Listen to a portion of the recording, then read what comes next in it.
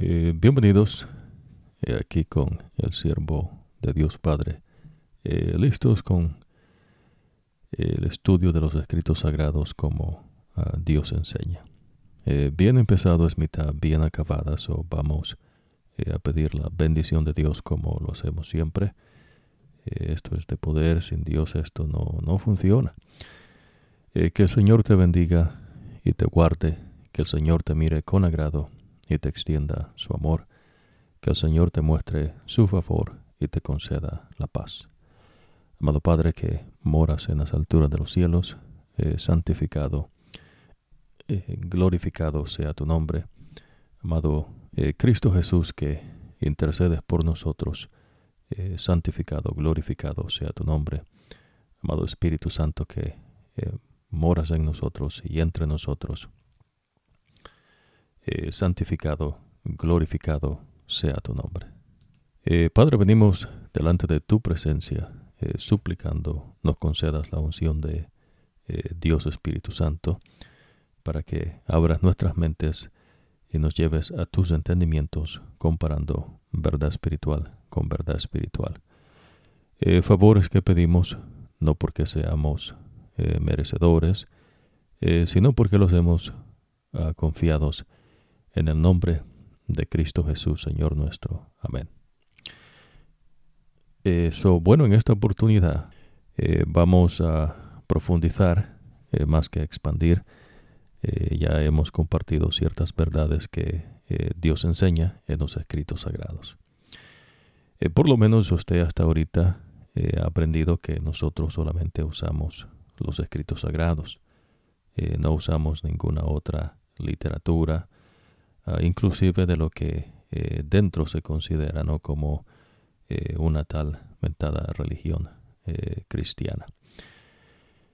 Es importante que usted aprenda a tener discernimiento, pero claro, esto viene de Dios Espíritu Santo. Dios Espíritu Santo es el que abre nuestras mentes y nos lleva a sus entendimientos, comparando verdad espiritual con verdad espiritual. La importancia de ello es que cuando usted abre la Biblia, lo que se conoce comúnmente como la Biblia, tiene que saber qué es lo que está estudiando. Por ejemplo, la Biblia no es algo que fue dada por hombre.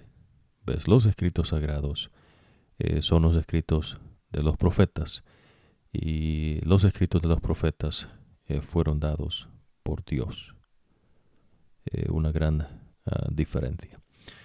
Si usted abre los escritos sagrados y le gustaría estudiarlos, por lo menos no leerlos al comienzo, lo puede hacer usted, mencionamos nosotros, ¿no?, de una manera muy sencilla, estudiando o leyendo, mejor dicho, 3 horas al día. Por 30 días habrá usted leído los escritos sagrados, los profetas desde Moisés hasta lo que se conoce, ¿no?, como el profeta Juan, que es el último libro, ¿no?, que se encuentra, el libro de Apocalipsis. Comienza usted por el principio todo el tiempo, y a través de todos los profetas va a llegar hasta el profeta Juan. Si estudia, si lee 3 horas al día, habrá leído los escritos de los profetas en un mes, o 30 días. Lo que quiere decir, si usted lo quiere hacer, puede leer los escritos sagrados 12 veces en un año, 12 meses, un año. Si no puede leerlo 1 hora diaria, y en 90 días habrá usted leído los escritos sagrados.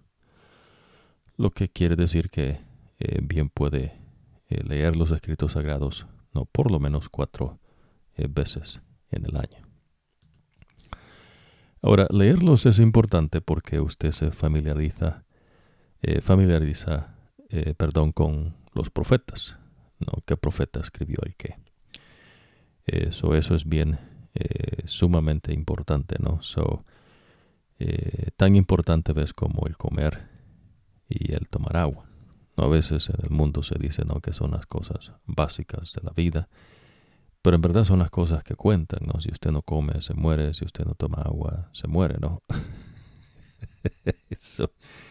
Por eso Jesús hace referencia, ¿no?, a los escritos sagrados, el hacer la voluntad de Dios Padre como su comida y su bebida.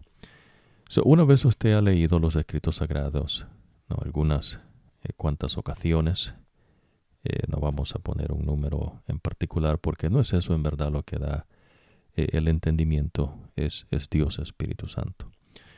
Pero por lo menos usted habrá leído los escritos sagrados como Dios enseña, empezando desde Moisés y a través de todos los profetas hasta que llegue a Juan, que fue un discípulo de Jesús. Al hacerlo, usted empieza a escudriñar los escritos sagrados. El escudriñar los escritos sagrados es entender cómo el mensaje de un profeta se conecta con el mensaje de otro profeta. Y en verdad inteligentemente usted aprende, ¿no? Si usted no cree en Dios, usted aprende a temer a Dios, porque es imposible que se haga eso, ¿ves?, en la tierra, ¿ves? Es imposible, no lo hay. Solamente Dios, ¿ves?, puede hacer eso. Por eso usted ve una conexión con profetas que vivieron en diferentes tiempos y cómo el mensaje que Dios dio a ese profeta se conecta con el mensaje de otros profetas. Otra cosa importante, ¿no?, ahí usted ya empieza a escudriñar, ¿no? Y eso es también sumamente importante. Cuando se refiere, ¿no?, de inquirir en los escritos sagrados, en verdad usted preguntando no va a llegar a ningún entendimiento en las cuestiones espirituales. Eso funciona en el mundo con filosofías, ¿no?, teologías, religiones, etcétera, etcétera. En las cosas de Dios, el inquirir es que usted permita que Dios Espíritu Santo lleve su mente, que la abra, y que usted compare verdad espiritual con verdad espiritual, pero dentro de los escritos sagrados que los profetas escriben. Solamente. El meditar en los escritos sagrados también, y su testimonio personal. Los escritos sagrados son personales, ¿no? Dios los compara con una espada de doble filo, y ya usted va a aprender más adelante por qué. Dios habla a nosotros individualmente y también habla de su pueblo. El único que puede decir, no, este es mi pueblo, es Dios. Usted no puede hablar por el pueblo de Dios, no como se hace en el mundo a veces, no, la gente habla supuestamente no por un grupo de personas. En las cosas de Dios no funcionan así. Solamente Dios puede decir, este es mi pueblo. Ya usted va a aprender, en esta oportunidad vamos a cubrir la porción bíblica donde Moisés dice, ves, que Israel, el pueblo de Israel, le pertenece a Dios. Y ha de entender que es eso, ¿no?, que le pertenezcamos a Dios. Otra cosa que hemos compartido con ustedes que usted puede hacer uso es de la oración. Es importante. Usted escucha la voz de Dios, no que le vaya a hablar Dios, ¿no? Como en un suspiro ahí o algún susurreo. Ya Dios habló por medio de sus profetas y en estos últimos días por medio de su Hijo amado Cristo Jesús. Al escuchar la voz de Dios es que usted estudia los escritos sagrados. Punto. Otra cosa no es que usted habla con Dios cuando usted ora. Dios enseña que usted ora de la siguiente manera. Usted se dirige a Dios Padre, hace su oración, habla con Dios, pide y da gracias en el nombre de Jesucristo. Los únicos méritos que Dios reconoce son los méritos de su Hijo amado Cristo Jesús. Esa es la manera de orar. Usted no puede dirigirse a Jesucristo, usted no puede dirigirse al Espíritu de Dios, usted se dirige a Dios Padre. Y hace su oración, pide y da gracias en el nombre de Jesucristo y cierra con un amén, que quiere decir así sea. Hermoso, ¿no? Cosas esenciales que Dios enseña. Usted no ocupa un líder espiritual, usted no ocupa ir en un lugar específico. Dios habita con el de contrito corazón. Usted puede orar en cualquier momento. En los escritos sagrados usted aprende, digamos, de un tipo que se llama Daniel, que oraba 3 veces al día. No quiere decir que usted ore 3 veces al día. Puede orar más veces, ¿no? 4, 5, 6. Eso es entre Dios y usted. Pues esas cosas no le compete a todo el pueblo, ¿no? Son cosas que le competen a usted. Lo que Dios sí enseña es cómo usted tiene que dirigirse a Dios. Si usted no se dirige a Dios Padre, Dios no lo va a oír. Esa es la importancia, ¿no? Por eso Dios nos enseña. Dios no cambia, Dios no muda. De igual manera, los escritos sagrados. No hay más luz nueva, ya Dios habló. Dios habló por medio de sus profetas, y lo que los profetas escriben, Dios dice que lo escribieron en libros para que usted se lo memorice y no se le olvide. Hermoso, ¿verdad? Y hemos compartido en cuanto a estas dos verdades harto, ¿no? Hasta ahorita, y seguiremos haciéndolo porque la mente es engañosa y extremadamente corrupta. La importancia que usted le dé a los escritos sagrados tiene que ver con que lo que usted está estudiando son mensajes de nuestro Dios.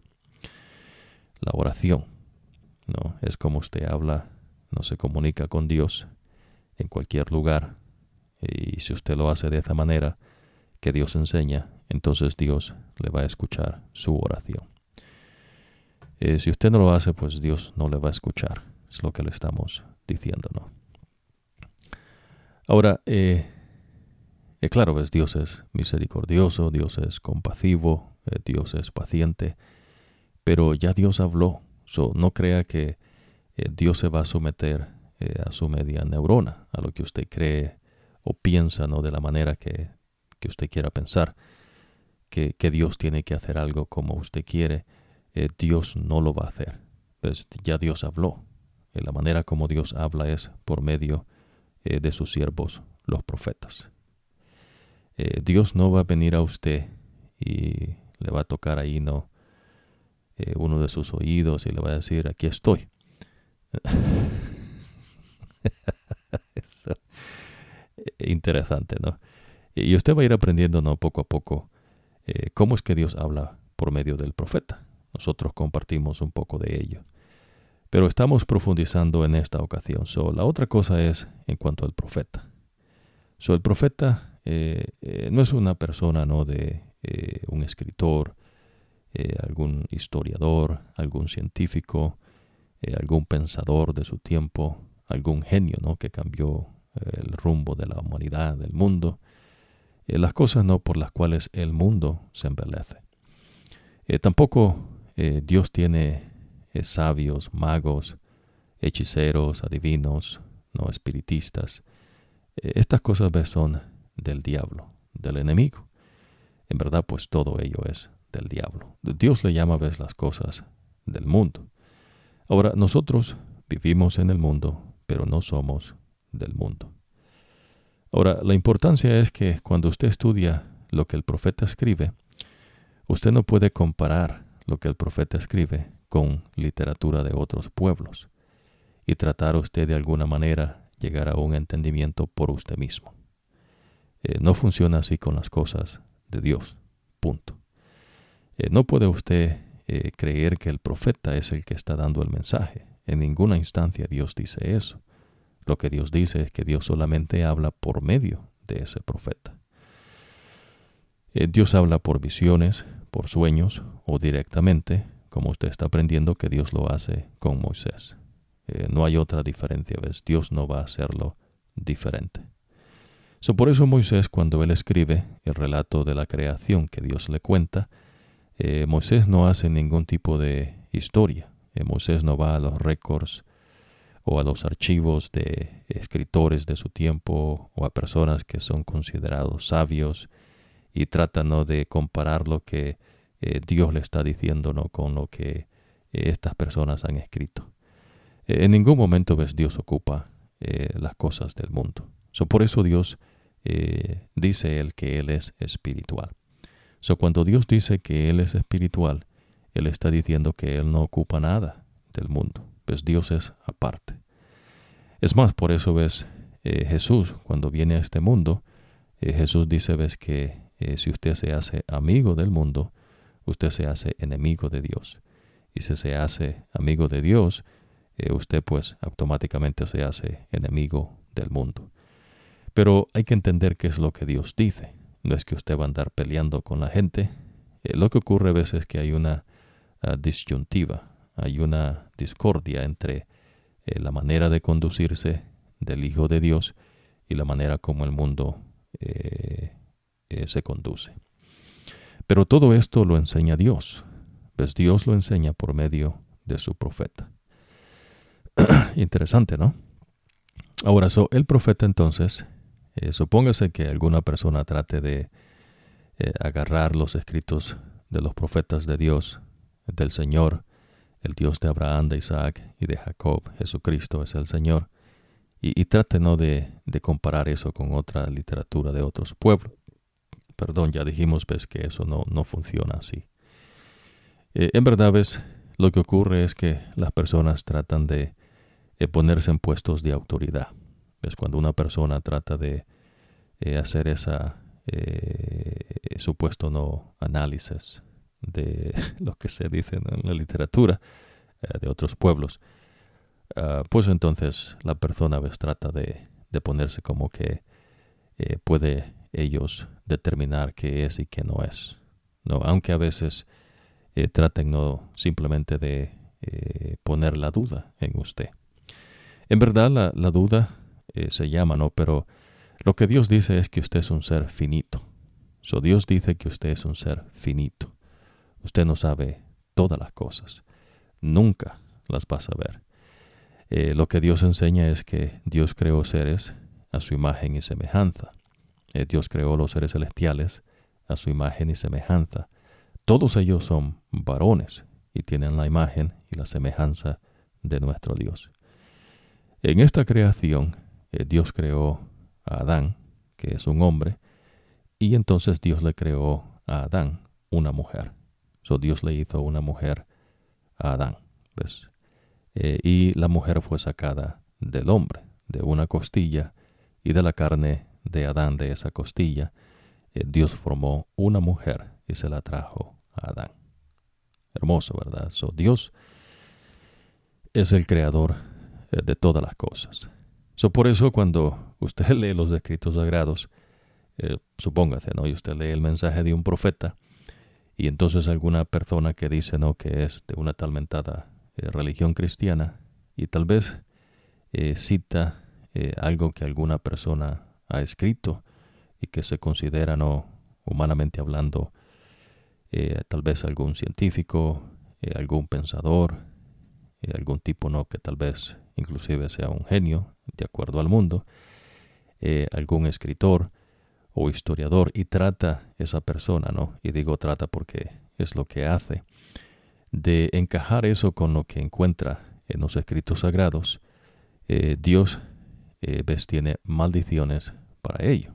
Por eso Dios dice, que maldito el que si usted le quita, Dios quita su nombre del libro de la vida a lo que Dios ha dicho, y si usted le agrega, Dios traerá las plagas a esas personas. Y ha de entender qué es lo que Dios refiere en cuanto a eso, ¿no? No puede usted decir no, lo que usted crea que ocurre es exactamente lo que Dios dice. ¿Qué es lo que Dios dice? Es lo que usted tiene que inquirir. Pero al inquirir no es que usted está preguntando. Simplemente que Dios le va a hablar cuando usted compara verdad espiritual con verdad espiritual. En cuestiones, digamos, de religiones, El Señor nunca estableció una religión. Pues la religión es un invento del hombre, pero lo que Dios sí menciona es que los pueblos del mundo adoraban dioses falsos. Y esos dioses falsos eran y son demonios. El único que es el verdadero Dios es el Señor, y los demás no lo son. ¿Se entiende, no? Por eso esto es sumamente importante cuando usted estudia los escritos sagrados. Digamos, si usted lee alguna porción o algún capítulo, ¿no?, y versículo, como se hace comúnmente, y usted cree, ¿no?, que usted le puede dar significado a eso, a lo que usted dice, siente o experimenta, o que Dios le está hablando. Dios no le está hablando a usted. ¿Usted entiende? ¿Ves? Esas cosas no son así. Usted no puede hacer de los escritos sagrados lo que usted quiera. Ahora, cuando usted conversa con Dios por medio de la oración, ¿no?, usted se dirige a Dios Padre, ¿no?, abre su corazón a Dios, su mente, y pide y da gracias en el nombre de Jesucristo, y termina su oración con un amén. Eso es hablar con Dios. Pero el que usted, lee 2 versículos de un capítulo, y entonces usted dice meditar en esos versículos, y entonces usted cree que lo que se le viene a su mente es de Dios, eso es un engaño. ¿Ves? No funciona así. Por eso, ¿ves?, Dios apela a nuestra inteligencia. No es así, ¿ves? Dios habla un mensaje por el profeta, y es Dios el que dice lo que Él está diciendo. Usted no puede decir qué es lo que Dios dice. No puede poner, ¿ves?, palabras en la boca de Dios. ¿De cuándo acá, no? Amén. Eso a veces no, la gente no con sus cosas. Pero en fin. Entonces, la religión es algo del hombre, invento del hombre. Pues Dios habla que hay dioses falsos, pero no de religiones. Y Dios dice que esos dioses falsos son demonios. Clarito Dios se lo ha dicho en 2 ocasiones, y que no hemos profundizado todavía en los escritos de los profetas, apenas vamos comenzando. Pero sí, no hemos profundizado en varias verdades dentro del hilo del pensamiento que llevamos en esta ocasión. No, que Dios es el creador. Interesante, ¿no? Hermoso en verdad. Por eso, cuando el profeta de Dios trae el mensaje, no es usted el que decide qué es lo que el mensaje dice. ¿Se entiende, no? No hay múltiples interpretaciones. ¿Ves? Dios no va a hablar a una persona una cosa y le va a decir a otra cosa, y a otros otra cosa. Eso es una incoherencia, ¿no? Dios va a hablar, punto. ¿Ves? Y es lo que Dios dice, ¿ves? Ya Dios habló. En varias ocasiones, en particular con el profeta Jeremías, la gente de Israel se había apartado de Dios en esta ocasión, ¿no?, en este tiempo. Y entonces la gente le pregunta a Jeremías que le pregunte a Dios, ¿no? Y entonces Jeremías dice, ya Dios habló. ¿Usted entiende qué quiere decir eso? Eso quiere decir, ¿ves?, que Dios no cambia de parecer. Dios no es variable. Dios no estudia una situación. Dios no hace estudios de sociología, estudios de psicología, estudios científicos verdaderos, ¿no? Por lo otro no es científico verdadero. Y vamos a mencionar algo, ¿no?, en cuanto a ello en esta oportunidad, pero vamos a profundizar, ¿no?, en otra ocasión en cuanto a ello. No cosas verdaderas de ciencia. Pero lo que Dios está diciendo, ¿ves?, es que Dios sabe el fin desde el principio. Es bien importante, ¿ves?, para que usted no se engañe usted mismo. Por eso Jeremías dice, ¿ves?, que la mente es engañosa y extremadamente corrupta. Una vez la persona se ha engañado, las obras de la corrupción vienen a manifestarse, ¿no?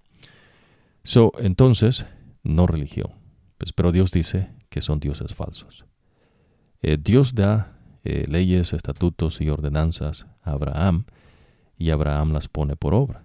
¿Ves? Eso no es religión. Ahora, Abraham le enseña esto a la gente de él, ¿no? Y entonces él vive de acuerdo a la sabiduría de Dios.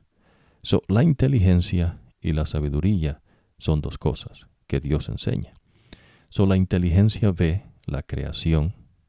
Cuando digo ve, quiero decir asimila la creación y entiende, ¿no? Por ejemplo, ¿no? La tierra gira sobre su eje, es un día.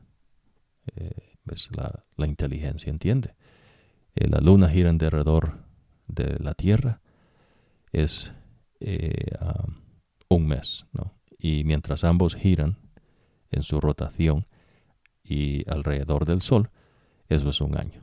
Entre más cerca del sol, el verano, más lejos del sol, el invierno. ¿Ves? La inteligencia entiende la realidad que Dios ha creado.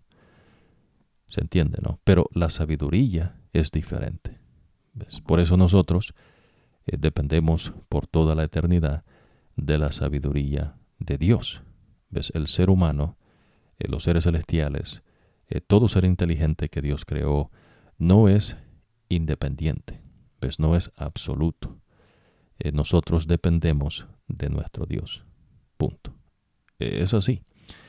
Por eso cuando Jesús nace de una mujer virgen, Jesús vive de acuerdo, ¿ves?, a la sabiduría de Dios. Por eso Jesús dice, ¿ves?, que su bebida y su comida es hacer la voluntad de su Padre. El hecho de que usted coma y toma agua es para recordarle que usted no es independiente, que usted no es tal vez como comúnmente se dice, un sábelo-todo, y que usted no puede hacerse de sus métodos, de sus ideas y conceptos, de un estudio científico, etcétera, etcétera. No, esas cosas no es saber. ¿Ves? Eso es no saber, en verdad.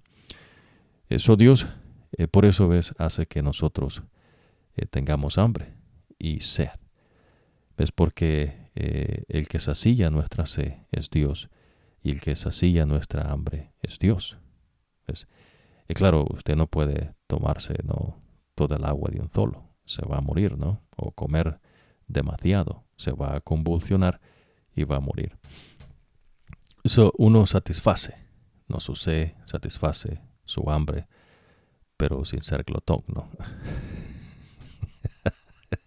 Es cosa que Dios enseña, ¿no? Pero más adelante. Entonces Jesús tuvo problemas, ¿ves?, bastante con los fariseos y los saduceos, que son ahora llamados sectas, entre los hebreos, cosas que Dios no estableció. Eso es invento de ellos. ¿Ves? En ningún momento Dios estableció, ¿ves?, los trapos de inmundicia de ellos. El judaísmo no es algo que Dios establece. El que una persona sea hebrea no le da autoridad para decir que esa persona entiende lo que el escrito del profeta dice. Eso es una mentira. Es más, Jesús mismo le dice a usted, cuando él estuvo en esta tierra, que los fariseos y los saduceos no sabían interpretar los escritos sagrados. La razón es, ¿ves?, porque no tienen el Espíritu de Dios. Eso es el meollo del asunto. Cosa, ves, que Jesús sí. Por eso dice, ves, que el Espíritu de Dios está sobre mí, dice Jesús. Y entonces eso causa, ves, odio, riña, pleito en contra de Jesucristo, al punto que quieren matar a Jesús. El mismo día que Jesús lee esa porción bíblica del profeta Isaías, que se levanta y dice, ahora esta profecía se ha cumplido delante de vosotros. Es decir, Jesús es el cumplimiento de la profecía que se está leyendo. Y la gente se enojó, se enfureció, y entonces sacaron a Jesús y lo quisieron tirar de un despeñadero. ¿Por qué? ¿Ves? Porque Jesús no es religión y Jesús no es trapos de inmundicia, que es lo que ellos habían enseñado. pero se agarraban de lo que los profetas supuestamente habían dicho. ¿Se entiende, no? Eso es decir, ¿ves? De algún lado tienen que sacar autoridad, meterse como personas de autoridad. ¿Lo entiende? Pero, ¿ves? Dios no los reconoce como tal. Entonces, por eso cuando usted estudia los escritos sagrados, no está estudiando religión. Usted no puede comparar, no filosóficamente, no teológicamente, lo que el Dios Todopoderoso, aquel que conoce todas las cosas, el fin desde el principio, con las cosas de otros credos, de otros pueblos, de otra literatura, porque no encaja. ¿Ves? Son dioses falsos y es más, no tienen la verdad. ¿Se entiende, no? En cierta ocasión también nosotros hablamos de un tipo, ¿no?, que se llama Martín Lutero, no uno que es afroamericano, ¿no?, en los Estados Unidos de América, sino un tipo alemán, ¿no?, que tiene que ver con una iglesia católica, y católico pues quiere decir universal. De lo que el profeta dice, ahora es Martín Lutero el que supuestamente hace, ¿no?, una cosa grande. Y en verdad, pues no, ¿ves? Lo que ocurre es que la gente se apartó de lo que el profeta dice. Por eso Jesús dice, ¿ves?, que esta gente, la gente, ¿no?, del tiempo cuando Jesús estaba compartiendo el Evangelio eterno y las enseñanzas de Jesús, Jesús dice, ves, que esta gente no sabe interpretar los escritos de los profetas. Y entonces se van por sus propios caminos. El profeta Isaías dice, ves, cada quien agarró por su propio camino. Y entonces ahora resulta, ves, que un tipo que se llama Martín Lutero, que no es profeta de Dios, ha hecho un gran descubrimiento, ¿no? Pero en verdad lo que ocurre es que pues la gente se apartó del camino que es Jesús. El camino no es algo filosófico. El camino no es algo que usted puede establecer. Ya Dios hizo el camino. Pues el camino es Jesús. No invente, ¿no? Usted no puede hacer nada. Pero lo que ocurre es eso, ¿ves? A la gente no le basta lo que Dios hace. Y entonces quieren complicarse, ¿no?, la vida, porque pues quieren enseñorear sobre otros. Sencillamente, ¿no? Esa es la razón por qué el hombre siempre está en guerras, ¿no? Si usted no entiende eso, pues ve a su alrededor, porque hay rumores de guerras y guerras, porque pues alguien quiere, ves, controlar los recursos y montarse, ves, por otros, decidir por otros. Por eso Dios habla, ves, de los Estados Unidos de América.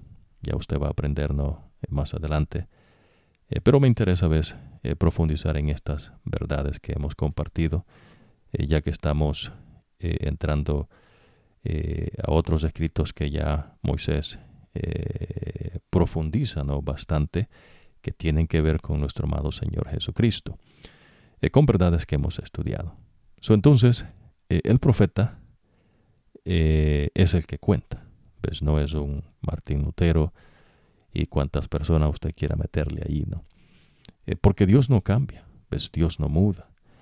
¿Qué ocurrió después de los discípulos? Imagínense de Juan, Pablo, Pedro y Juan sabían andar juntos, Lucas, Santiago, ¿no? Estas personas hablaban con Dios Espíritu Santo y Dios Espíritu Santo hablaba con ellos. No es que escuchaban voces como cuando algún demonio atormenta a una persona, sino ves que escuchaban literalmente, ves, la voz de Dios Espíritu Santo, y Dios Espíritu Santo era el que dirigía y el que dirige la obra en esta tierra, no es el hombre. Ves, el que salva es Jesús, no es una iglesia como una organización. El que intercede por usted ante Dios Padre se llama Jesucristo. Pues no es un sacerdote humano. El sacerdote nunca intercedía por la persona en cuanto a los pecados. Usted está entendiendo que el sacrificio era un animal. Y ese animal, la persona traía, digamos, un corderito, ponía sus manos en la cabeza del corderito, confesaba sus pecados y después degollaba el corderito. Y el sacerdote entonces seguía con la presentación del sacrificio delante de Dios. ¿Se entiende, no? No puede alguien venir y sacar el sacerdote y tratar de usurpar, ¿no?, el puesto del sacerdote, pero haciendo lo que la persona quiere o algún grupo de personas quiere establecer. No opera así. Pues hay maldiciones de parte de Dios, por lo menos no con el verdadero Dios, el Señor. Es decir, ves, la gente trata, y ya usted va a aprender, ves, que en todas generaciones han tratado y entonces Dios manda sus castigos. Pero en fin, entonces, en ese contexto, ves, lo que Dios ha dicho por el profeta sigue vigente hasta ahora en día. Por ejemplo, ¿no? Ya usted aprendió que Dios dice, ves, que no se coma la sangre de un animal que se puede comer. Dice el Señor, no perpetuamente. Eso es decir, si bien es cierto que ya no hay sacrificios, porque Jesús es el sacrificio perfecto, todos estos sacrificios apuntaban a Jesús, entonces ya no se sacrifican animales, ¿ves? Pero también Dios dice, ves, que usted puede comer de ciertos animales. Pero al comer de estos animales, Dios dice que no tienen que llevar sangre. Y Dios explica el por qué. Y entonces lo que Dios espera de usted y de mí y de todo ser inteligente que Él ha creado es obediencia. La obediencia es bueno. Pues lo que ocurre es que debido al hombre, digamos, en vez de ser servidumbre, que es lo que Dios ha enseñado, pues hay esclavitud. Y en esclavitud usted aprendió, ves, que la crueldad es lo que hace que la gente se someta, ¿no? Usted aprendió, ves, cómo los egipcios eran crueles con los hebreos, y entonces Dios escuchó el clamor de ellos. ¿Entiende? El que una persona dice que estudia, ¿no?, la sociología y estudia la psicología, esas cosas son del mundo, ¿ves? Y no tienen cabida en las cosas que Dios le enseña. Por eso, ves, Dios hace esa distinción y Dios le enseña verdad. Y en el mundo, pues cada quien con su cuento ahí, ¿no? Pero lo que estamos hablando es verdad espiritual. No religiones. Dios no habla de religiones en ningún momento. Dios ha hablado de religión. No existen, ves, personas que puedan ser eruditos en las cosas de Dios. Esas son cosas del hombre. Digamos, en el mundo hay personas que son eruditos tal vez en los negocios, en la tecnología, títulos, ¿no?, que ellos mismos se dan. Dios no ha levantado ningún erudito. Pues Dios no levanta ningún genio. ¿De cuándo acá no Dios ocupa que el hombre cambie el mundo, no? Pero usted va a aprender, ves, que sí ocurren cosas, ¿no? Es decir, usted vive en el mundo y ve lo que está ocurriendo, ¿no? Entonces Dios le enseña qué es lo que ocurre. Así como Babilonia, ¿no? Que Nabucodonosor creía, ¿no?, que él era la lumbrera del mundo y que sin él el mundo no pudiera sobrevivir. Y entonces Dios le enseña, ves, que no es así. Que la tierra y todo le pertenece a Dios. Inclusive aquellas personas que no lo aceptan como su Señor. En verdad eso quiere decir el Señor, ¿no? El título de el Señor. Dios está diciendo, ves, que Él es dueño de todo. La tierra, los peces de la mar, de usted, de todo lo que está en la tierra. Hermoso, ¿verdad? Verdad espiritual. Esas son cuestiones que tienen que ver con los escritos sagrados. Por eso va a encontrar, ¿no?, que si una persona, digamos, no es católico, los católicos dicen que es una persona protestante. Y entonces empiezan las personas, ¿no?, a tratar de entender qué es un protestante, y otros dicen que no son protestantes, que son evangelistas, y otros que no son evangelistas y son otra cosa. Entonces la gente, ¿ves?, empieza a creer que ellos pueden decidir por Dios. Digamos, no lo que se conoce como la Iglesia Católica, no es una iglesia de Dios. Y ya hemos mencionado esto y hemos estudiado un poquito, pero usted va a aprender más allá, ves que todo lo que se hace allí no es de Dios. Es más, Dios está en contra de lo que se hace y se fomenta en un credo católico. No estamos diciendo la gente, ¿ves? Dios tiene hijos en todas partes. Lo que ocurre a veces es que pues la gente no sabe la verdad. Pero una vez usted escuchó la verdad que Dios le ha dado, y si usted sigue en lo que es el engaño que usted está, entonces Dios le llama a usted un necio. ¿Entiende? Y si usted sigue y sigue allí a pesar de que la verdad ha sido plenamente expresada, eventualmente usted se convierte en un terco. Es decir, ¿ves? Ahora usted cree el engaño como verdad. Y eventualmente pues usted se hace un rebelde. Se rebela en contra de Dios. Otras cuestiones, ¿no? El protestantismo, ¿ves? Estas no son cosas de Dios. ¿Ves? Dios tiene sus hijos y los hijos de Dios se identifican porque viven de acuerdo a la sabiduría de Dios. Punto. El evangelio eterno, ¿no? Digamos, Jesús dice a sus discípulos, id por todo el mundo y predicar este evangelio a toda nación, tribu, lengua, bautizándolos en el nombre del Padre, del Hijo y del Espíritu Santo, y enseñándole las cosas que yo les he enseñado. Amén, ¿verdad? Eso es todo. Claro, el que usted viva, ¿ves?, de los requerimientos de Dios es imposible. Pero lo que es imposible para el hombre es posible para Dios, y es por medio de Dios Espíritu Santo. Hermoso, ¿verdad? Ahora, aquí viene la cuestión más importante, ¿no?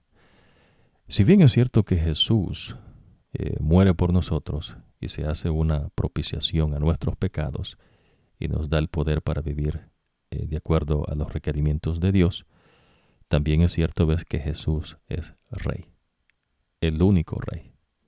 No hay otro. Cuando Jesús dice que Él es Rey de Reyes, lo que está diciendo es que solamente Él es Rey. Cuando Él dice Señor de Señores, lo que está diciendo es que solamente hay un Señor, y es Él. Dios de dioses, lo que está diciendo es que Él es Dios, los otros son dioses falsos. ¿Entiende? Cuando Jesús es Rey, lo que Jesús está diciendo es que Él es el que le da a usted de su sabiduría para que usted viva de acuerdo a los mandatos de nuestro Dios. El gobierno de nuestro Dios. Hermoso, ¿no? Póngase a pensar por un momento. Claro, ¿no? Dentro de los escritos sagrados, ¿no?, que usted va a agarrar por donde usted quiera agarrar, ¿no? Pensar dentro de las verdades que Dios ha dicho, ¿no? Jesús le dice a usted qué es lo que tiene que hacer. Y ahí no le gusta a la gente, ¿no? Y entonces lo que la gente hace es, en vez de seguir los mandamientos de Jesús, ¿no?, las enseñanzas de Jesucristo, se inventan las enseñanzas de ellos. Pero las ponen debajo o se agarran, ¿no?, de Jesucristo. ¿Se entiende? Eso es un engaño, ¿ves? O usted es de Dios o usted no es de Dios. Es uno o lo otro. Claro, ¿ves? Dios es paciente. Dios es compasivo. ¿Ves? Dios es lento. ¿Ves? Más lento que una tortuga, ¿no? Para para enojarse, pero se enoja. Entonces, la importancia, ¿no?, de ello. Excelente. Entonces, las personas, diferentes credos, Dios no tiene credos con las personas. Es decir, pues las personas no deciden qué se hace. Todo el tiempo es Dios el que decide. Ahora, esta otra cosa, déjame ver acá. Sí, es importante. Nosotros mencionábamos en cuanto geográficamente, ¿no? De dónde es que viene el pueblo hebreo. Nosotros aprendimos, le compartimos a ustedes, ¿no? De que Josué hace un recuento de dónde vienen los israelitas. Ahora, eso es interesante, ¿no? Porque por lo menos usted va a escuchar mucha gente, ¿no? Ahora en día que dice un montón de cosas, ¿no? Un montón de disparates, ¿no? Que pues la gente se quiere crear, ¿no? Y creer ciertas cosas. Lo que Dios enseña es que la tierra no tiene ni 7,000 años. Punto. ¿Ves? Eso es lo que Dios me dice a mí. En el mundo hay muchas variaciones, ¿no? Hay gente que tienen diferentes literatura y hablan, ¿no? De cosas, y ya Dios le ha dicho a usted que esos pueblos y esos países pues adoran demonios, y lo que tienen pues son escritos de los demonios. Una tal mentada ciencia dice, ¿no? De 4.5 trillones de años. ¿De dónde, no? Una cosa, ¿no? De lo verdadero científico es que usted puede ver qué es lo que supuestamente dicen, ¿no?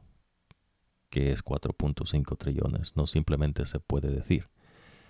Pues entonces ves, es una superstición de la gente, algún mito, ¿no? Algo que alguna persona se inventó. Pues tiene que haber un método por el cual se hace y se llega a ese número.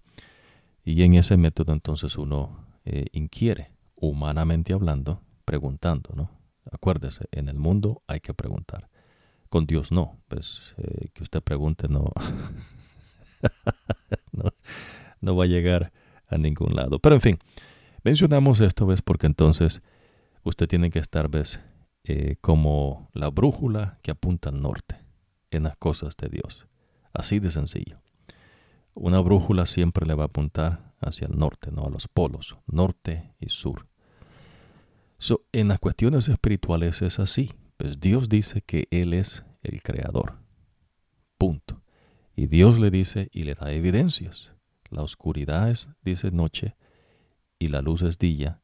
Oscuridad y luz es un día.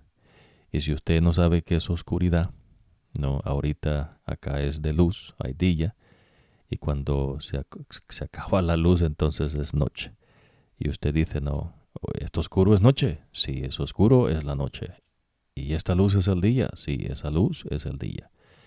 Y el día se compone de la oscuridad y de la luz. Eso es un día. Allí está, no ha cambiado. Interesante, ¿no? ¿Por qué es importante entender de dónde vienen los hebreos? Porque es el único pueblo que Dios ha establecido, el Señor.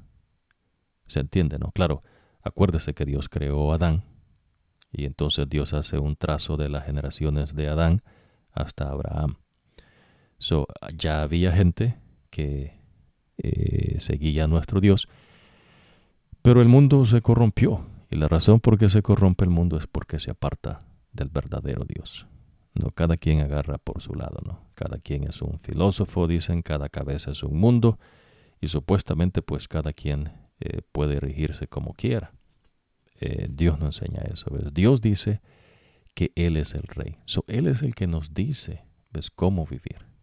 Y eso es lo que a la gente pues ya no le gusta, ¿no? y sabe, lo interesante, ¿ves? Es que Dios no va a cambiar por usted. Porque usted no sabe, el que sabe es Dios. Y lo que Dios le está diciendo, ¿ves? Que la desobediencia, que es el pecado, a los mandatos de Dios, es lo que causa la desgracia del hombre. Pues por eso estamos como estamos. ¿Se entiende? Por eso hay dolor, por eso hay sufrimiento, por eso hay guerras, por eso hay pleitos, por eso hay enemistades, por la desobediencia a los mandatos de nuestro Dios. Hermoso, ¿no? Ahora, nótese que Noé, a los 600 años, entró en el arca, pero el tipo vivió 600 años con la generación, perdón, con la generación de gente, ves que Dios destruye, mata en el diluvio. So, este tipo llegó a conocer, ves, y los hijos de él, las maldades de la gente que Dios mata en el diluvio. So, de toda esa gente que había, solo 8 personas se salvaron. Pues lo que ocurre, ¿no? Los hijos de Dios somos bien poquitos, ¿no? Bien poquitos. Porque pues nadie quiere obedecer a Dios. ¿Se entiende, no?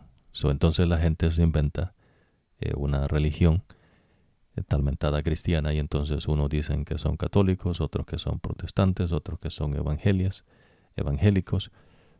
y ninguno obedece a Dios. No quieren aceptar a Jesús como su rey. Y es importantísimo, ves, que usted acepte a Jesús como su rey. En verdad, pues el único rey, ¿no?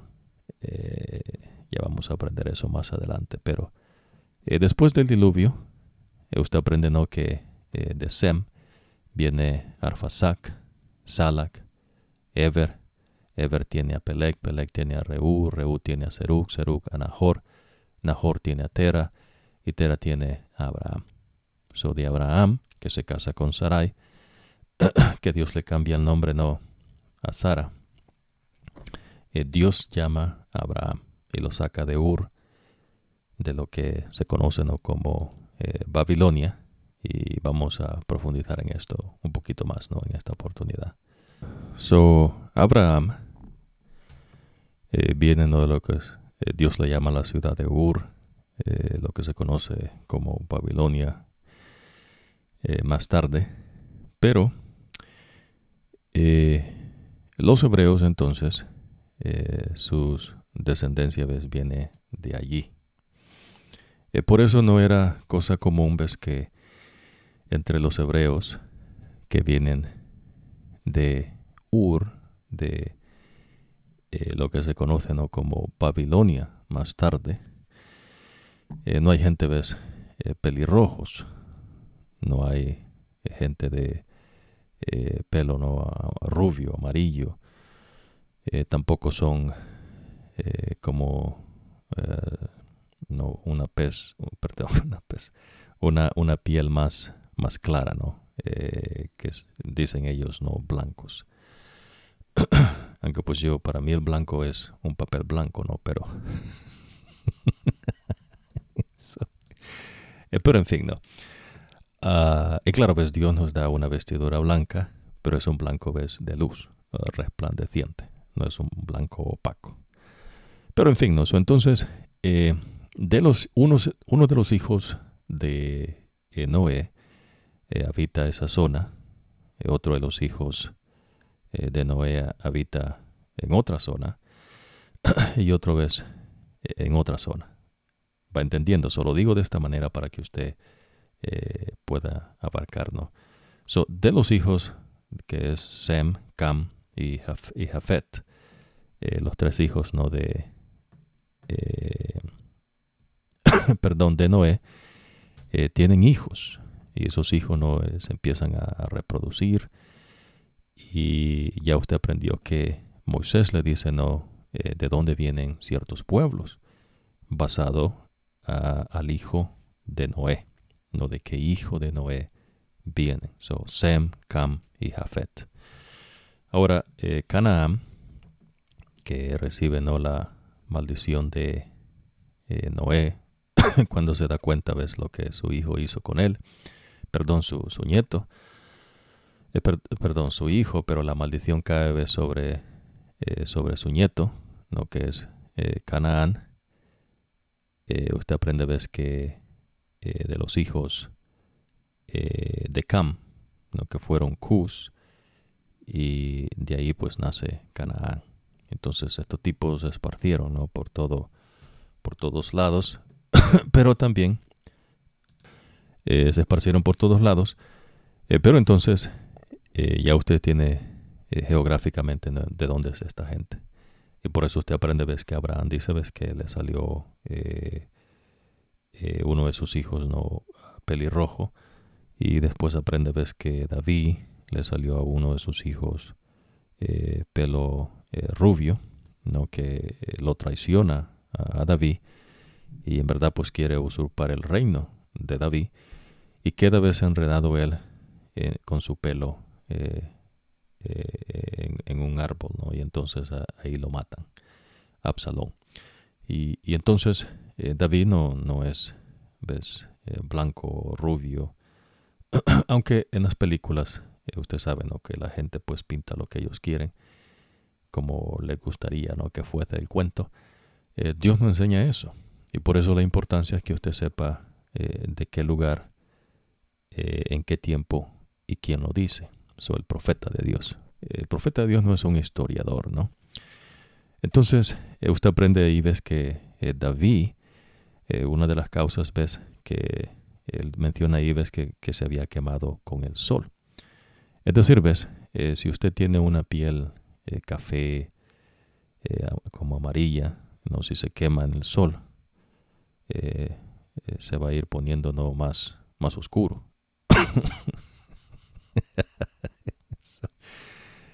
Se pone, ¿no? Como rojo, pero no un rojo oscuro.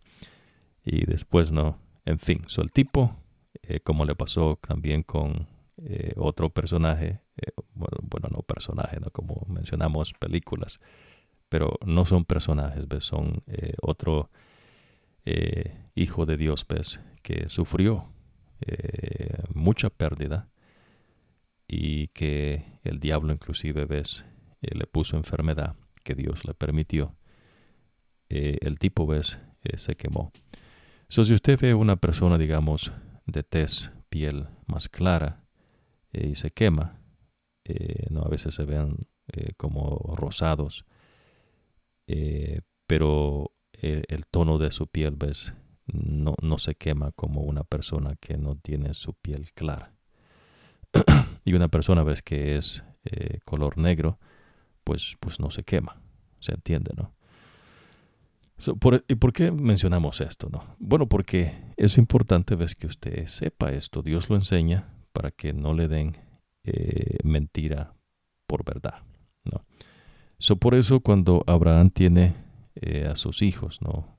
Jacob y Esaú, se oye mencionar, ves, que Esaú es pelirrojo. Es decir, ves, no es algo común de esa gente. ¿Se entiende, no?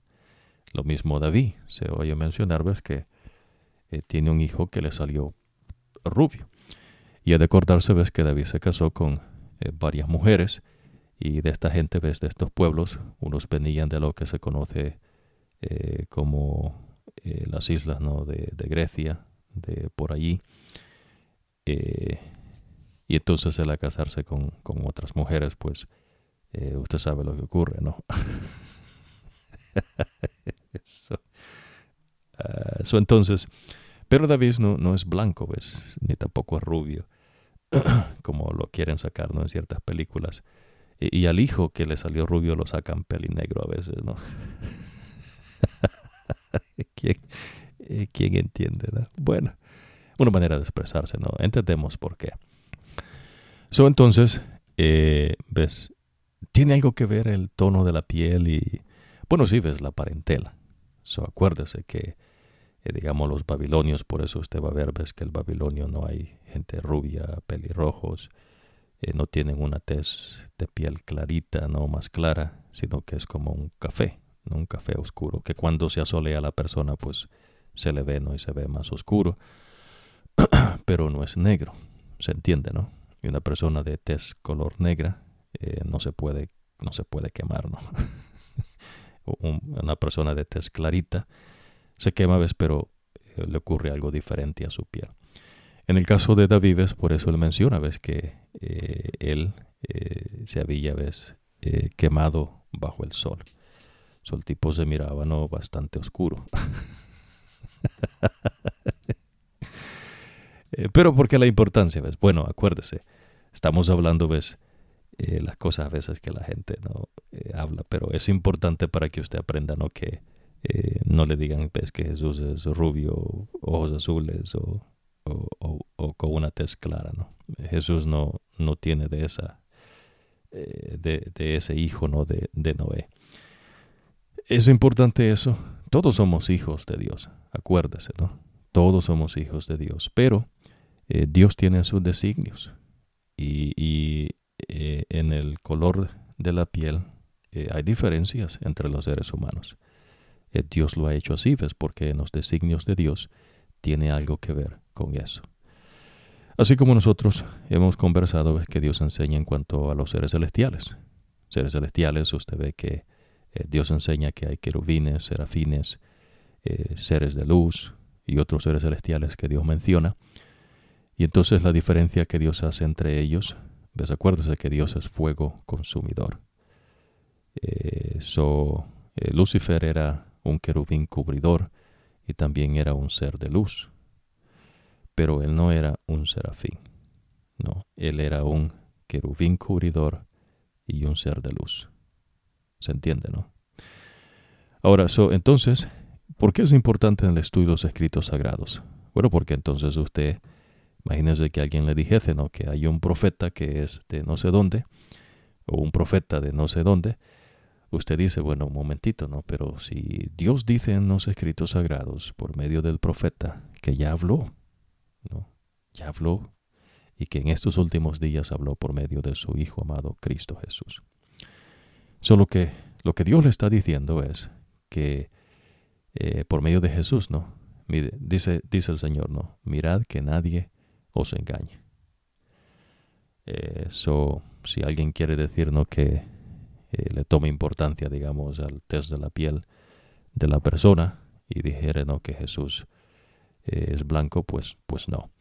¿Ves la parentela? Y claro, Jesús no es hijo de José, que viene de Abraham, ¿no?, el que se casa con María, pero María sí es hebrea. ¿Se entiende, no? En ese tiempo, ves, Dios esparció al hombre, y al esparcir al hombre, la gente se quedó en sus lugares, ves, basado al idioma que hablaban. ¿Se recuerda? La Torre de Babel. Dios llama a Abraham y establece el pueblo de Israel de esa zona. La gente de Ur, que se conoce como Babilonia, no son de lo que se conoce como el África, o lo que se conoce como Europa o Rendilla, o lo que está todavía más allá, ¿no?, las islas de Inglaterra, Irlanda o las Américas. No es de ninguno de esos lugares, no de Egipto. Aunque usted aprende, ¿no?, que en Egipto, ves que en Egipto Abraham tiene una esclava que no podemos expandirnos mucho, pero no va a abarcar usted, pero es importante saber esto. Él tiene una esclava y con esa esclava tiene un hijo que es Ismael. El hijo, ves, es egipcio y Abraham es ¿de dónde? De Babilonia, no, de la ciudad de Ur. ¿Se entiende, no? Entonces de ese hijo Ismael son los árabes, no lo que se conoce como la gente no árabe, que Dios dice, ves, que los bendijo a ellos. Los árabes, ves, tienen mucho que ver con Abraham en cuanto a descendencia. Pues, pero los hebreos vienen de la descendencia de Abraham con Sara.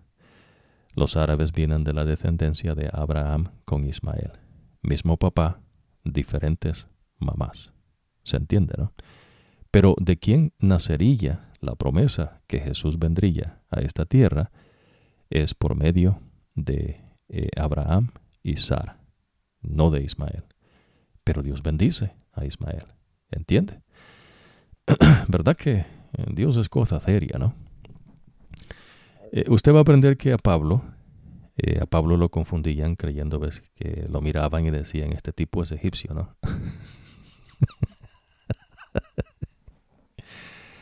Y ves, porque acuérdese, ves, que Roma no es del Medio Oriente, ¿no? Lo que se conoce ahora como Medio Oriente, ni de Babilonia, ¿no? Mucho menos de Babilonia, sino que viene más, ¿no?, de lo que se conoce ahora como Europa, ¿no?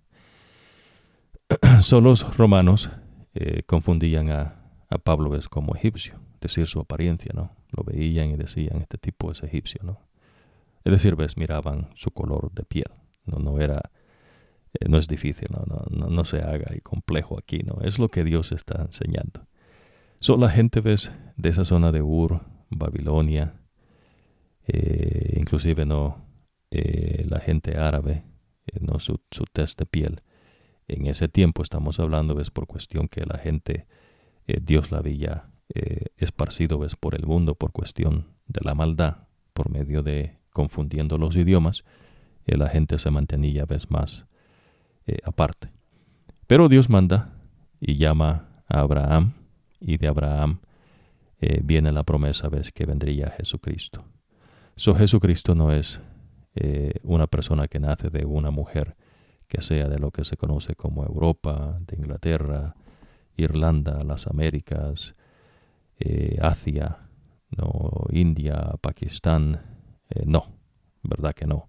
Es una mujer que nace en el pueblo hebreo y cuya descendencia viene de ese lugar de Babilonia, ¿no? La ciudad de Ur, que Abraham salió de allí. ¿Se entiende, no? Y entonces Josué les recuerda a ellos de dónde vienen. Por eso Dios, ves, cuando entrega a Canaán, no es algo nuevo. Se acuerda que ya Dios había dicho esto por medio de Noé, ves, que sería esclavo de Canaán, sería esclavo, ves, de Jafet, ¿no? Y de Sem, ¿no? de Sem, de uno de los hijos, ves, de Sem, por lo que había hecho a Noé cuando se emborrachó el tipo, ¿no? En fin, entonces, teniendo ese entendimiento, póngase a pensar que alguien dijese, ¿no? Hay un profeta de Dios aquí en China, o un profeta de Dios aquí en Inglaterra, o un profeta de Dios aquí en México, o aquí en, digamos, otro país, qué sé yo, digamos, vamos a decir Argentina, ¿no? Y uno dice, pues ¿de dónde, no? Ya Dios habló. Y todos los profetas que Dios tiene son hebreos. ¿Usted entiende? Desde Moisés hasta Jesucristo, y Jesucristo mismo nació de una mujer hebrea, y los discípulos también son, ¿qué? Hebreos. Todos ellos son hebreos. No vienen de Europa, ¿no? Ni mucho menos de Inglaterra, que está más lejos. No vienen de Rusia, no vienen de España, no vienen del África, no de Egipto, que está lo que se conoce ahora, ¿no? Como África, o no viene de países, no, de las Américas. ¿Entiende? Eso es bien importante. Por eso cuando Jesús establece su pueblo por medio del Evangelio, Jesús dice la iglesia. La iglesia quiere decir, ves, que salgan fuera de las enseñanzas de trapos de inmundicia, no, que salgan fuera de la contaminación del mundo, que salgan fuera de las costumbres de los pueblos y que meramente acepten a Jesucristo como el camino, la verdad y la vida. Y ahí Dios abre la puerta para todo ser humano. ¿Se entiende, no? Es decir, ves, póngase a pensar, la gente que muere, que Dios mata en el diluvio, esa gente ya no tiene resurrección para vida eterna. La resurrección de ellos es para muerte eterna, no la segunda muerte que Dios habla. La gente que Dios mata en el desierto, que se rebelan en contra de Dios, ¿no? Y al rebelarse con Dios, ¿no? En su rebeldía, a unos Dios abre la tierra y se los traga vivo, a otros Dios los consume con fuego. Esa gente va a resucitar para muerte. ¿Se entiende, verdad?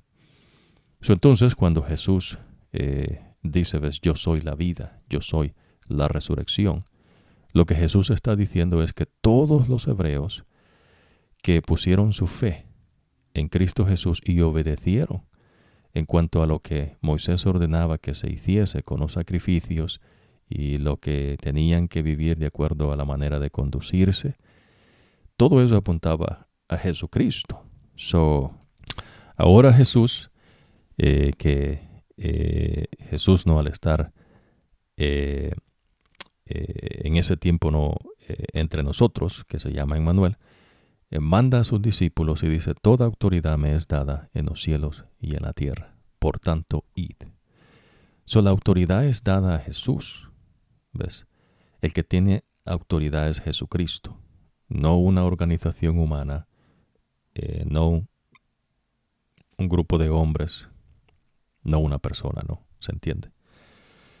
Por eso nosotros ahora creemos, ¿no?, en Jesucristo, y Jesucristo es el camino, la verdad y la vida. Jesús, que su mamá, humanamente hablando, ¿no?, porque pues Dios no tiene mamá, pero ocupaba una mujer, ¿no?, para nacer en este mundo, y él trajo a la existencia pues a María, y María entonces queda embarazada de Dios Espíritu Santo, que de paso, ves, Dios Espíritu Santo es hombre. Dios Padre, Dios Hijo, Dios Espíritu Santo son hombres.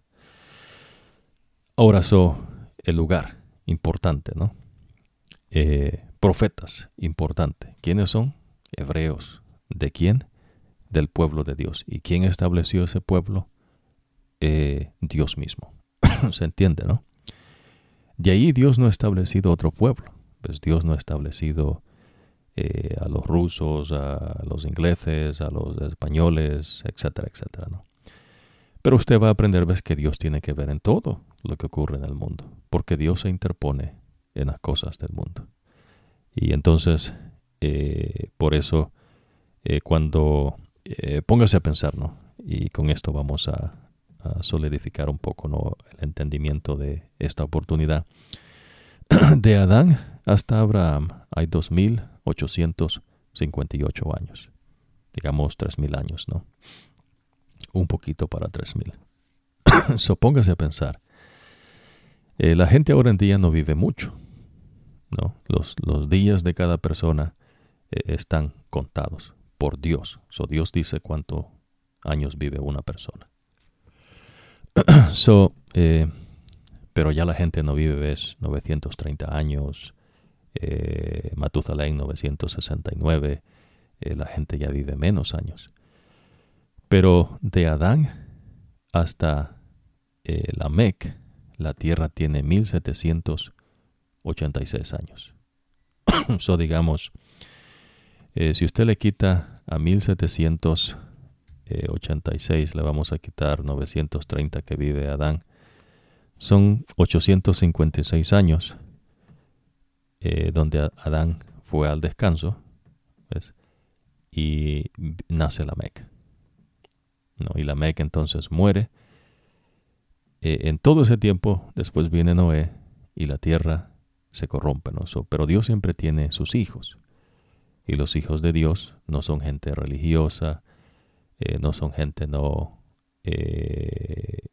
filósofos, no son sabios, no son escritores, no son historiadores, no son pensadores en las cosas del mundo, ¿no? Simplemente, ves, y digo simplemente porque es lo que uno puede hacer, obedecer a Dios en lo que Él dice, ¿ves? Porque eso da evidencia que uno es un siervo de Dios, como nuestro Rey. ¿Se entiende, no? Vamos a profundizar en eso ahorita.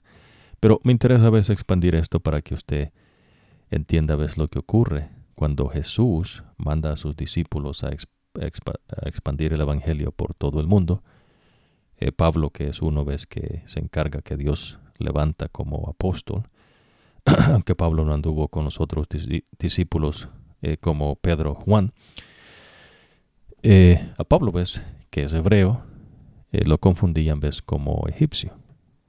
Y vuelvo a lo mismo, ¿no? Es decir, ves, la apariencia son cosas que uno no puede ocultar, ¿no? Me explico. Usted ve a una persona, su tez, ¿no?, su apariencia, y usted dice, no, tal vez la persona sea de este lugar, pero no de este lugar. ¿Se entiende? ¿Ves? Y eso tiene que ver con parentela. Y no es que usted sea discriminatorio, simplemente está viendo lo que tiene enfrente, ¿no? Lo que es obvio.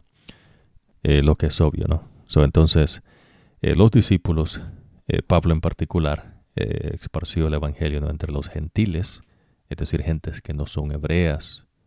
Es decir, para el romano, pues entonces ellos miraban y decían, no, esta gente no no tiene parecido con nosotros. Y de ahí entonces la palabra no parentela. ¿Se entiende, no? No son cosas complicadas, son cosas bien sencillas de entender. Ahora, dentro de los escritos sagrados, usted aprende eso. ¿Se entiende? Por eso ves la importancia que no le den mentira por verdad. No puede decir, ves, que Jesús viene de una parentela de Europa, porque no. Ves, Jesús decide nacer, ves, de una mujer hebrea. Claro, Jesús es simiente de Dios. ¿Ves? Jesús no fue concebido en pecado. De ahí todo ser humano que nace en esta tierra es concebido en pecado por causa de Adán. ¿Ves? El pecado entró por un hombre y por un hombre entró la salvación, es decir, ves, por Cristo Jesús. Entonces, Dios le dice a los israelitas que usen unos flecos. Unos flecos son unos bordes, ¿no?, que se hacen de color púrpura real, para que se les recuerde, ves, que ellos viven de acuerdo a la sabiduría de Dios, no a la sabiduría de los pueblos, ¿no?, de la gente de donde ellos estén. Pero ellos, ahora como pueblo, Dios es el que es dueño de ellos. ¿Se entiende, no? ¿Sabe que esto es interesante, no? Imagínense por un momento. Dios le dice a ellos para que se recuerden, ¿no? Van a ustedes a andar estos flecos. ¿Por qué es que Dios hace eso, no? Bueno, usted está aprendiendo, ves, que la manera como Dios que Dios apela a nuestra inteligencia. Imagínese usted, tal vez tiene un perro o algún pájaro y le pone unos flecos, y el pájaro o el animal, no, el perro, ni idea, ¿no? O el gato. No va a decir el perro, no, oye, ¿y por qué me estás poniendo esta cosa acá, no? No, ves, pero inteligentemente usted sí, ¿no? Como ser humano inteligente, ves que todos venimos de Adán, todos somos creación de Dios, claro. Dios tiene sus designios y eso usted no lo puede cambiar, ¿ves? No se puede. Y lo que Dios hace es bueno, ¿ves? Por eso, ves, confía en Dios. Dios ha trazado el plan de salvación. Dios ha hecho todo, ¿ves? Nadie ha hecho nada, ¿no? Una cosa de Dios. Lo que el hombre hace no es compartir el evangelio, pero el que salva es Jesús, no es el hombre. Y entonces el hombre, ves, tiene un trabajo que hacer. Pero el que recibe la gloria y la honra es nuestro Dios. Diles a los israelitas que ellos que ellos y sus descendientes deben hacerse unos flecos en el borde de sus vestidos y coserlos, ¿no?, con hilo morado, no púrpura real, no morado, en unas traducciones. Es para que los flecos les ayuden a recordar y a cumplir los mandamientos del Señor, y para que no actúen de acuerdo a sus deseos y pasiones, ni sean desleales. Ustedes recordarán y cumplirán todos mis mandatos, y de esa forma quedarán consagrados a su Dios. ¿Se entiende, no? Por eso, en el sacerdocio de Dios, no de la Iglesia Católica, ni de otros pueblos que tienen dioses falsos, que es lo mismo, el verdadero sacerdote de Dios no perdonaba pecados. La persona no llegaba a confesarse con Aarón. Aarón ni idea, ¿no?, de lo que esta gente cometió de pecado. El pecado quedaba entre Dios y la persona que traía el sacrificio y ponía sus manos sobre la cabeza del animal y degollaba el animal después, simbolizando, ves, inteligentemente que los pecados de las personas habían sido trasladados, pues, al animal, y que el animal tomaba el lugar de la muerte por la persona, y que Dios aceptaba ese sacrificio, y eso apuntaba ¿a quién? A Jesucristo. ¿Se entiende, verdad?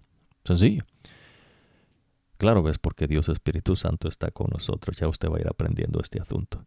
Bueno, entonces estos flecos, yo tengo los míos, 3 colores, ¿no? Morado, púrpura, azul y rojo, por otra cuestión, pero el morado púrpura, ves, representa que el que reina sobre los hijos de Dios es Dios. Y uno vive de acuerdo, ves, a las enseñanzas, a la sabiduría de nuestro Dios. ¿Se entiende, no? Ok, vamos a ir a estas porciones porque es lo que usted está aprendiendo. Una vez más, ¿no? El Señor le dijo a Moisés, diles a los israelitas que yo soy el Señor su Dios. No sigan ustedes las costumbres de Egipto, el país donde vivían antes, ni las costumbres con la gente de la gente de Canaán, la tierra a donde los llevo, ni tampoco vivan conforme a las leyes de ellos. Cumplirán mis mandamientos, obedecerán mis leyes y vivirán conforme a ellas. Pues yo el Señor, yo soy el Señor, su Dios. Ahora, cuando Dios dice, ves que Él es el Señor, Dios está diciendo que usted le pertenece a Dios. ¿Se entiende? Todo el tiempo. Claro, hay gente, ves, que no cree a ti, pero eso es lo que ellos creen, no es lo que es. Porque Dios dice, ves, mía es la tierra y su plenitud, y todo lo que hay en ella. Dios le dijo también a los hebreos, estos también, dice, son de mi propiedad. O sea que ellos no se hicieron ellos mismos. Lo que pasa a veces es que se rehúsan a obedecer a Dios y se apartan de Dios. La tristeza, ¿no? Y lo patético del hombre, ¿no? Que cree que puede hacer algo mejor que el Creador. Absurdo, ¿no? Pero aquí es donde cada quien da cuentas. ¿Ves? Aquí esto es individual.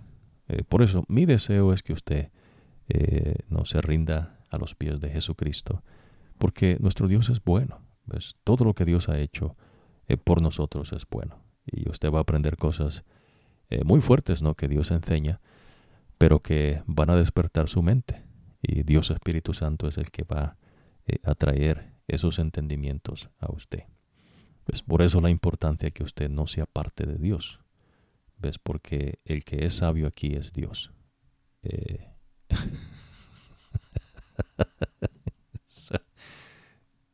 Ok. Lleven a la práctica mis leyes y mandamientos. Pues quien los obedezca vivirá gracias a ellos, pues yo soy el Señor. Amén, ¿no? Entonces Dios da, ¿no? En cuanto a cómo tener sexo, ¿no? Y ayer compartimos eso. Dios menciona ahí, ¿no? Que no se tenga sexo con familiares cercanos. Ya usted sabe, ¿no? Qué es lo que ocurre. Pero en un tiempo sí. Acuérdese, ves que Adán y Eva tuvieron hijos y esos hijos se casaron y tuvieron más hijos. Y entonces la gente se fue multiplicando. En el propósito de Dios eso estuvo bien. Pero eventualmente, ves, la gente al multiplicarse se iba a ir casando, ves, con diferentes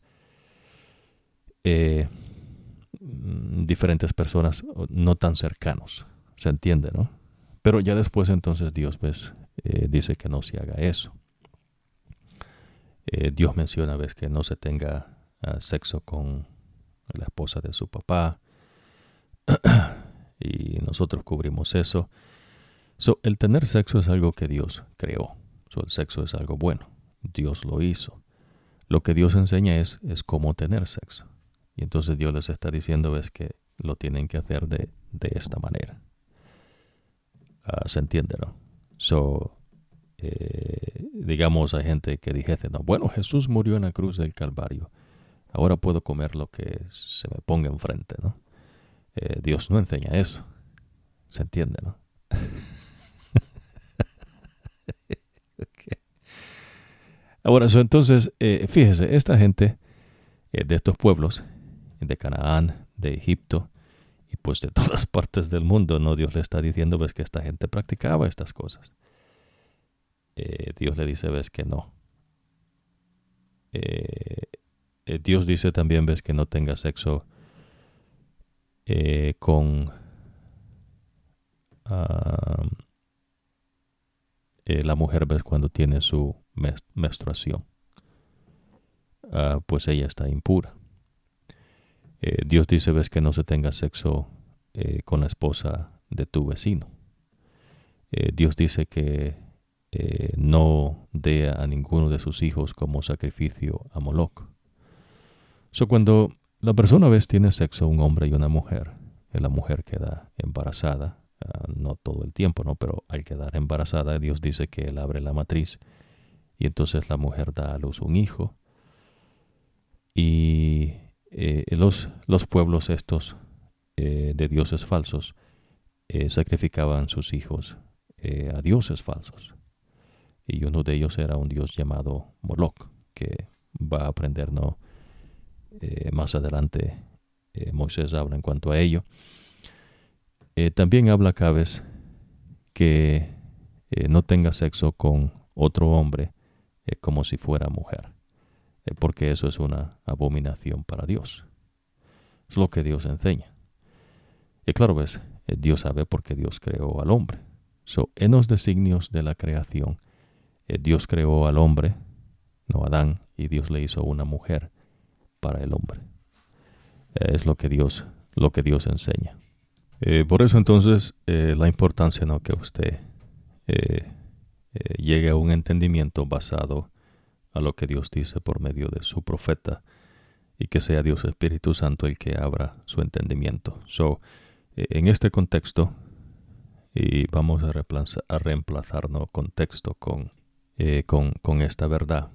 Esta verdad Dios está enseñando ahí, ¿no? Entonces, los israelitas empezaron, ¿no?, a vivir con la sabiduría de Dios, que cosa, ¿no?, que viene de Dios, que ya Abraham tenía esa sabiduría que se la pasó a Isaac, a Jacob, a Israel, pero por cuestión, ves, que los hijos de Israel se apartaron de Dios, entonces la gente empezó a vivir, ves, de acuerdo a las costumbres de los egipcios.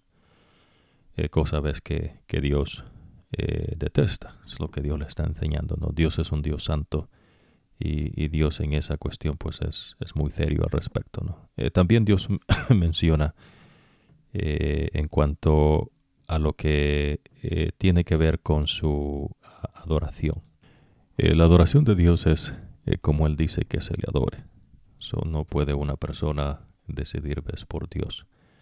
Es lo que usted ya debería de ir aprendiendo, ¿no? Cuando, digamos en el matrimonio, que usted aprende, ¿no?, con las cosas de Dios, ya Dios le va a ir enseñando, ves, que qué comunión tiene la luz con las tinieblas. Es decir, ves, si usted empieza tal vez a conocer de Dios o está aprendiendo, ¿no?, la manera correcta de aprender de Dios, la importancia, ves, que usted se case con una persona que comparta ese credo. Es decir, ves, lo que Jesús enseña. Porque, ves, Dios no cambia, Dios no muda. En otro contexto, estamos reemplazando, ¿no?, la palabra contexto con verdad. Nosotros hablábamos en esta ocasión, acuérdese, conversamos acerca de los flecos, que es lo único que Dios dice, ¿no?, que se pongan. Dios no establece, ¿no?, que se pongan otra cosa. Claro, ha de entender, ves, el significado de esos flecos, Dios los da. Es una manera, ves, de recordarse que el que reina sobre la persona es el Señor. En verdad, pues Él es el único rey.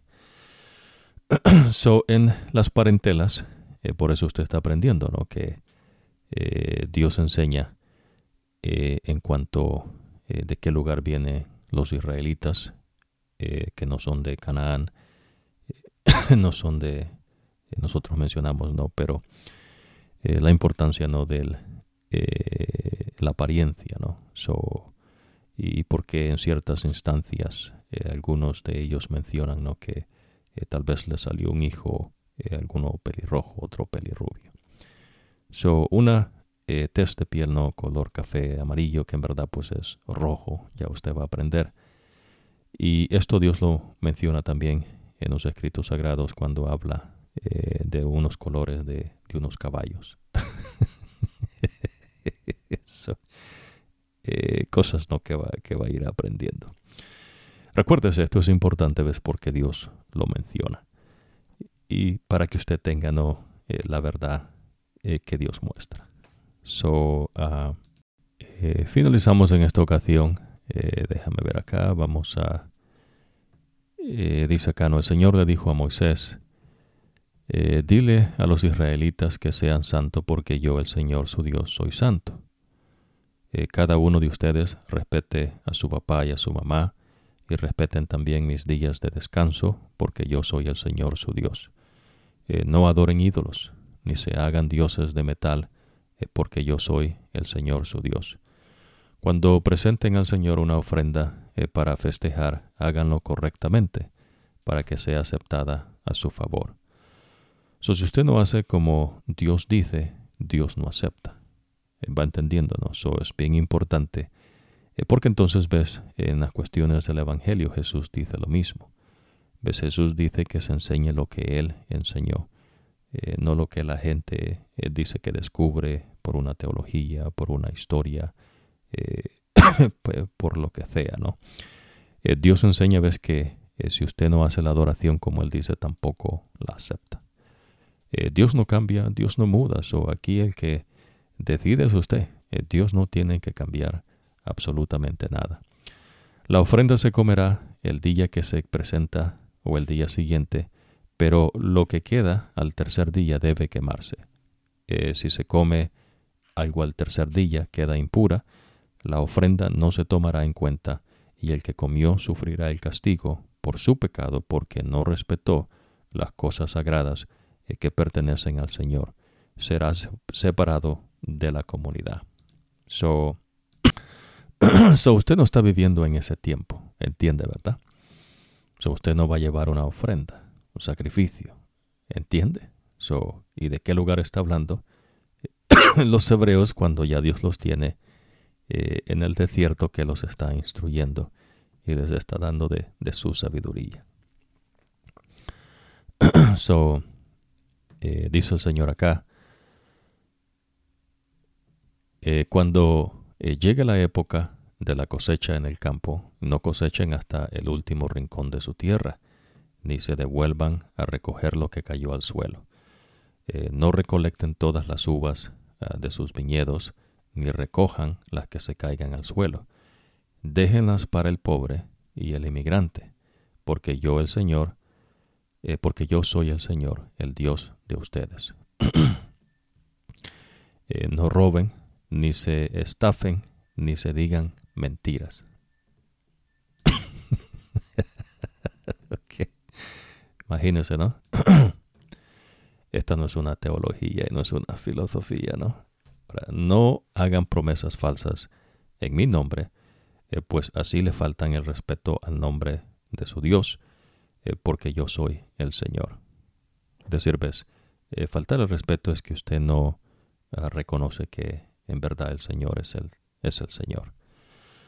No exploten a sus semejantes ni le roben a nadie. No retengan hasta el amanecer el salario de ninguno de sus trabajadores. No insulten al sordo. No coloquen tropiezo en el camino del ciego. Demuestren que respetan a Dios, porque yo soy el Señor. Sean justos al impartir justicia y no muestren favoritismo por el pobre ni por el poderoso. Eso es decir, ¿ves?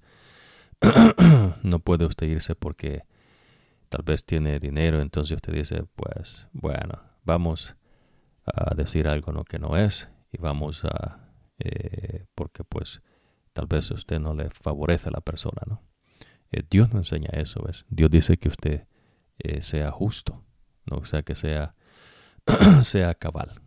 No, la justicia para Dios es importante porque la justicia es el amor de Dios. Para Dios el amor de Dios es conducirse en la vida de acuerdo a su sabiduría. Dice acá, no anden contando chismes entre la gente, ni hagan nada contra el bienestar de los demás, porque yo soy el Señor. No se mantengan enojados con su hermano. Oiga, el enojo, ¿no? Hay gente que se enoja y pasa enojado, ¿no?, por días. Ya usted va a ir aprendiendo, ¿no?, cómo usted puede salir del enojo, ¿no?, que Dios enseña. No es un método humano. Okay. Corrijan con franqueza a su semejante, cuando sea necesario para que no resulten cómplices de su pecado. No. Te sirve si usted ve algo que no es correcto, usted habla y dice, no, eso no es correcto. Se entiende, ¿no? Para que usted no sea parte del pecado. No abriguen rencores, ni sean vengativos. Oiga, ¿cómo hay gente, no, que anda rencoroso todo el tiempo, no? Le hicieron algo y le lastimaron sus sentimientos y la persona pues no duerme y etcétera. Y Dios dice, no anden con eso, ¿no? No abriguen rencores. ¿Cómo usted puede hacer eso, no? ¿Cómo usted puede quitarse el enojo? ¿Cómo usted puede quitarse los rencores? ¿Y cómo usted puede quitarse el de ser vengativo? Bueno, usted no puede, pero el que puede es Dios. Vamos a entender esto, ¿no? Que es importante. Y esto es lo que hace a usted diferente, ¿ves? Como hijo de Dios y no pues como religioso. No va usted a orar 2 Padres Nuestros y un Ave María o no va a ir usted arrastrándose por el suelo. Dios no enseña eso. ¿Ves? Eso no es inteligente. Lo que Dios enseña es que Él es el que pone en nosotros un corazón nuevo y Él es el que pone el querer como el hacer. Usted pide a Dios en oración, a Dios Padre. Si usted tiene un enojo, si usted tiene un rencor, usted dice, no, Padre nuestro que estás en los cielos, Señor, Padre, tengo este enojo, tengo este rencor, tengo esta venganza. Y entonces usted ahí en secreto le ora a Dios y se lo confiesa a Dios. ¿Se entiende? Y entonces usted le pide a Dios que le dé el poder para que usted pueda quitarse los rencores, quitarse el enojo y quitarse su venganza, ¿no? Y usted pide eso en el nombre de Jesucristo.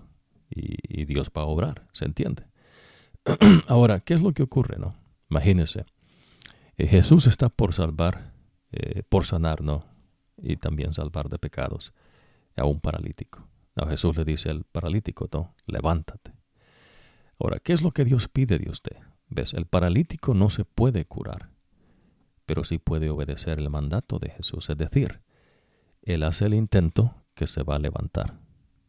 Y al hacer el intento de levantarse, el que hace que se levante porque lo cura de su enfermedad es Jesús. ¿Se entiende?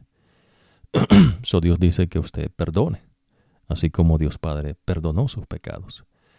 Y entonces usted pide a Dios que le dé eso porque el perdón es de Dios. El perdón no es algo que usted puede hacer por usted mismo o algo que usted pueda estudiar y con su